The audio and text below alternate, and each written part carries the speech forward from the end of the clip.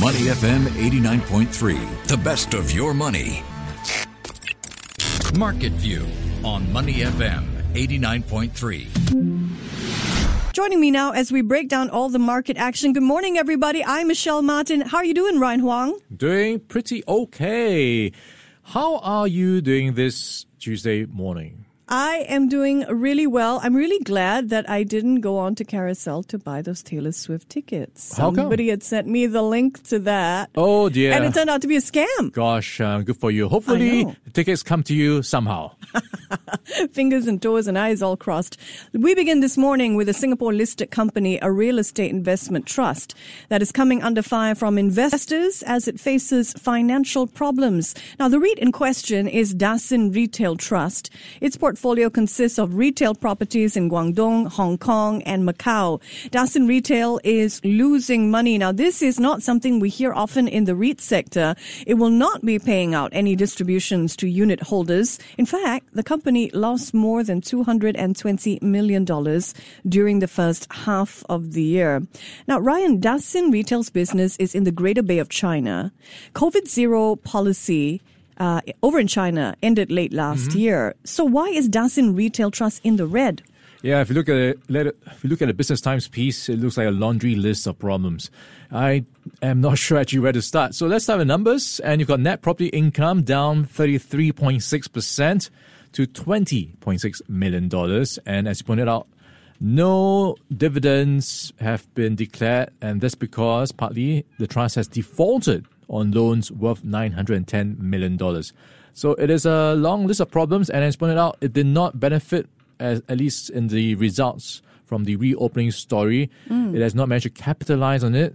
So it has started to raise many questions from investors, market watchers, and there's a big question mark right now where it's going. In light of the losses, the Securities Investors Association of Singapore, SIAS, has submitted several questions to Dasin Retail, including why it does not sell off some of its assets to cover its loan defaults. Tell us more. Yeah, so in focus for SIAS, a lot of issues. You've got one of them, loan defaults. So SIAS asks, hey, what's going on? Why did you not try to get money to pay back these loans by selling some of your assets to deleverage and address these defaults? So that is one big question that Dasin is going to face. And the other part of the equation is now it notes that the trust is in breach of the gearing, interest coverage, and loan-to-valuation ratios required under its offshore facilities, partly because of fair value changes to Dasin's investment properties. So it's going to be expecting an answer from Dasin on what it plans to do to refinance both the offshore and onshore facilities, especially with the interest rates where they are right now. So it's going through quite some troubles, and it also wants Dasin to provide an update on the proposed sale of Shiqi Metro Mall and Xiaolan Metro Mall and any possible updates around other assets it might be selling. So it's asking a lot of questions on its day-to-day operations as well as its refinancing plans. So SIAS wants all the options that are being explored in its restructuring, also details on who's leading the negotiations, the assets involved, and the counterparties as well. Dasin Retail Trust currently trading at around 12 cents per share.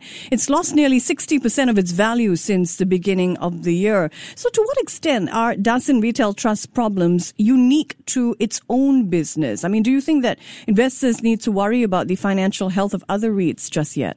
Yeah, that's a good question because if you look at the trust, you might be thinking, hey, I'll be looking at a similar story elsewhere because, the China reopening story means exposure as well for other Chinese businesses, and this could impact your REITs which have exposure to China as well. But if you look at the list of problems, it does paint a picture that Dasin is underperforming. And among the areas of questioning is SIAS asking the trust to clearly define the roles and responsibilities of its management team, including the CEO of the trustee manager, the CFO, and then there's a long list of stuff along the lines of, hey, what are you guys doing? What's happening on the operational front, the strategic front? So it does paint a picture about Dasin not being effective. So if you try to weigh, is it more Dasin or is it more industry? I think you've got a stronger case for Dasin. So it looks pretty contained right now. The Business Times, by the way, is running a great article this morning. You do well to pick it up. It's about how Singapore office REITs are expected to remain resilient despite global headwinds.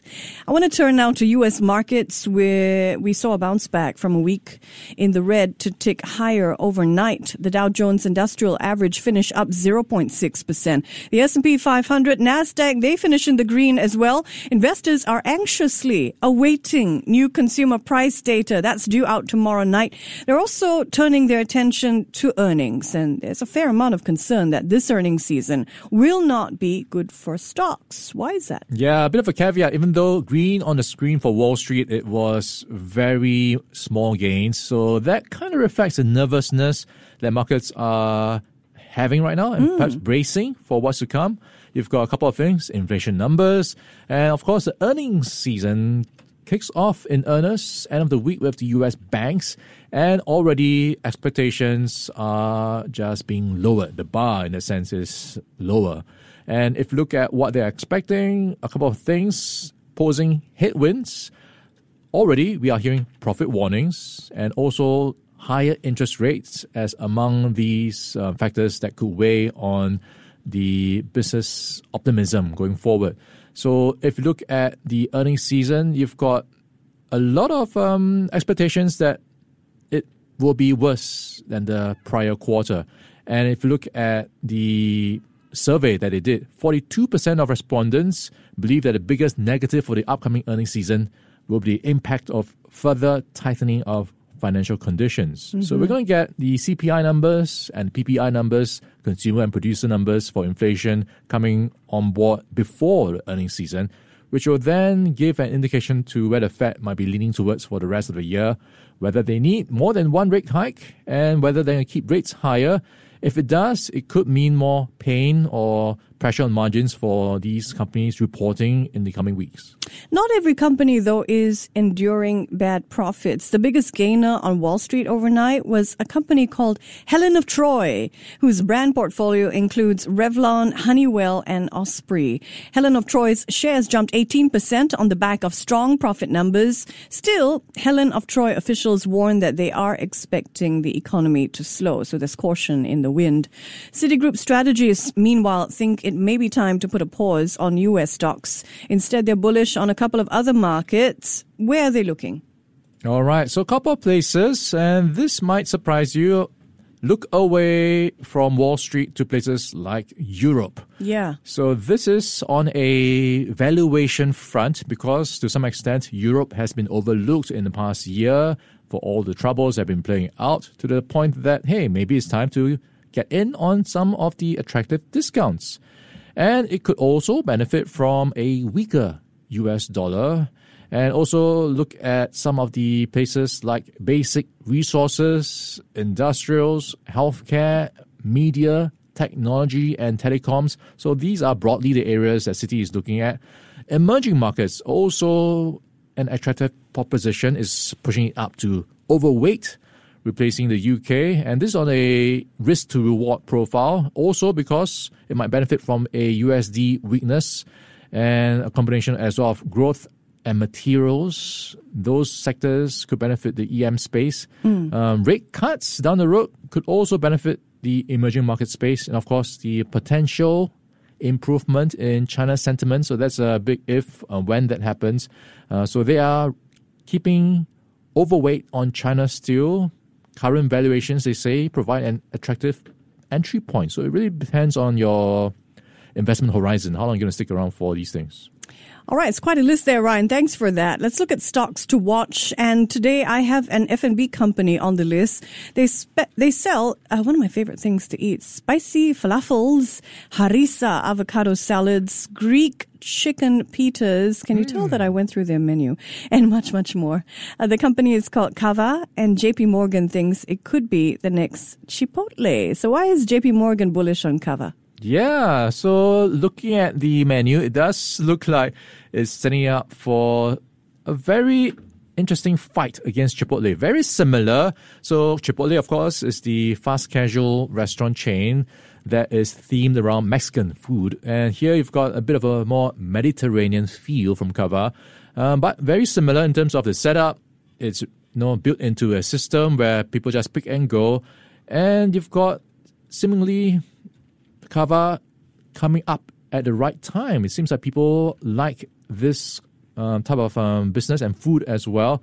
So that's one of the, I think, reasons why they are optimistic around Cava. And if you look at the analysts tracking the stock, they've set it at a price target exceeding the latest closing price of around $39. The highest we have is $50. So looking bullish on the Cava stock price. Do you like spicy salads? Not as much as you, I think. Yeah. But I wouldn't mind it now and then. So just being able to customize your meals as much as I want or as little as I want. Yeah, you should come to my place. I make a mean pink harissa salad. Wow, all right. Yeah, so Cava went public less than a month ago and its share price has doubled since then. JP Morgan is overweight on the stock and it thinks that Cava has more room to run. Time now for corporate news and our daily game of up or down. We're going to start with Twitter. How's it looking? All right, I am not looking at any good news around Twitter these days. And hanging by a thread, shall we say? Hanging by a thread or threads.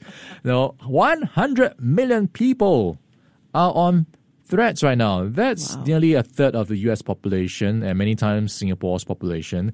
So that's the extent to how fast it's been growing in the space of a week or so. People are jumping on Threads and to some extent moving away from Twitter. So based on some of the analytics out there, traffic is going down for Twitter. No surprises. People only have so much time. So it's not looking good. Twitter needs to figure out what it can do to bring people back. Yeah, traffic on Twitter reportedly tanking. The CEO of Cloudflare posted an image online showing the drop in traffic to Twitter. This comes as, of course, Twitter faces its competition, Threads, right? The fastest growing app in history. As Ryan rightly pointed out, more than 100 million people have downloaded it. And so, in my book, a big down for Twitter and an up for Threads' parent company, Meta. Switch gears now. Let's look at Foxconn. All right, Foxconn. I am looking at some bad news for India. So that's a down for India at least. Is dumping a $19.5 billion chip plan in what is being named the Vendetta factory. So this was a pact or a deal they signed last year to set up a semiconductor and display production plant in Gujarat. So that is now off the table. They have decided to not go ahead with it anymore. So bad news for India in that sense, and maybe for Foxconn down the road if they want to continue to be in the good books with India. And down as well, perhaps, for Indian Prime Minister Narendra Modi's chip-making plans, as well as for Anil Agarwal's Vedanta Limited. That's a company that has been jilted by Foxconn in this deal that's gone up. As for Foxconn itself, I think it's a bad look to have this $20 billion deal to set up the semiconductor and display production plants in Gujarat pretty much go belly up. Bad look, so I'm giving them a down for today as well. Let's look at ComfortDelgro, Ryan. All right, ComfortDelgro, the transport company, is going into distributing Chinese electric vans in Singapore by the end of 2023. So it's quite interesting look. It does look like a typical van, and it's EV, of course. So it could be putting up for sale or lease by the fourth quarter of this year. So new revenue streams for ComfortDelgro. A subsidiary of ComfortDelgro set to import 100 electric vans from a Chinese company. They're called Chang'an Kuayu or KYC. It'll both sell and lease these vehicles. Now, I think from an environmental standpoint, this will be an up. Comfort will be competing with ST Engineering and SMRT, both of whom already offer electric vans here, by the way. So it's going to be interesting to see how this all pans out. Is Comfort a little late to the game? We'll have to see. All right, let's look at Keppel, Ryan. All right, Keppel is enough for me in the news because it's won some contracts, $94 million worth, to provide energy as a service in Vietnam. That's definitely an up for Keppel.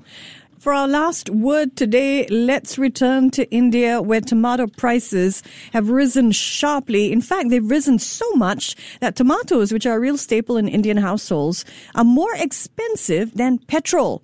So a kilo of tomatoes costs 120 rupees in Delhi. 1 liter of petrol is just 96 rupees. Tomatoes have become so valuable that someone stole about $2,500 worth of them last week in Karnataka. What do you make of this? I am struggling to wrap my head around how tomatoes can cost more than petrol. Is it because petrol in India is cheap, or is it tomatoes getting expensive? It's climate change. So there's been a lot of flooding and delayed monsoons, heavy rains, hotter than normal temperatures, and all this have affected the growing areas in India. Yeah, and it looks like it is creating quite a bit of frenzy online as well. It's the number one search term right now, tomatoes. Think about all the chutneys that need tomatoes that are going without tomatoes in India. Yeah, so all sorts of memes are coming out.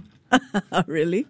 On social media. So you've got tomato prices being compared to this and that, and it's 5 times the usual price. So you can imagine how it might be changing how people are eating as well. Oh my goodness. Think even curry requires tomatoes for the base. So even McDonald's has stopped using tomatoes in India.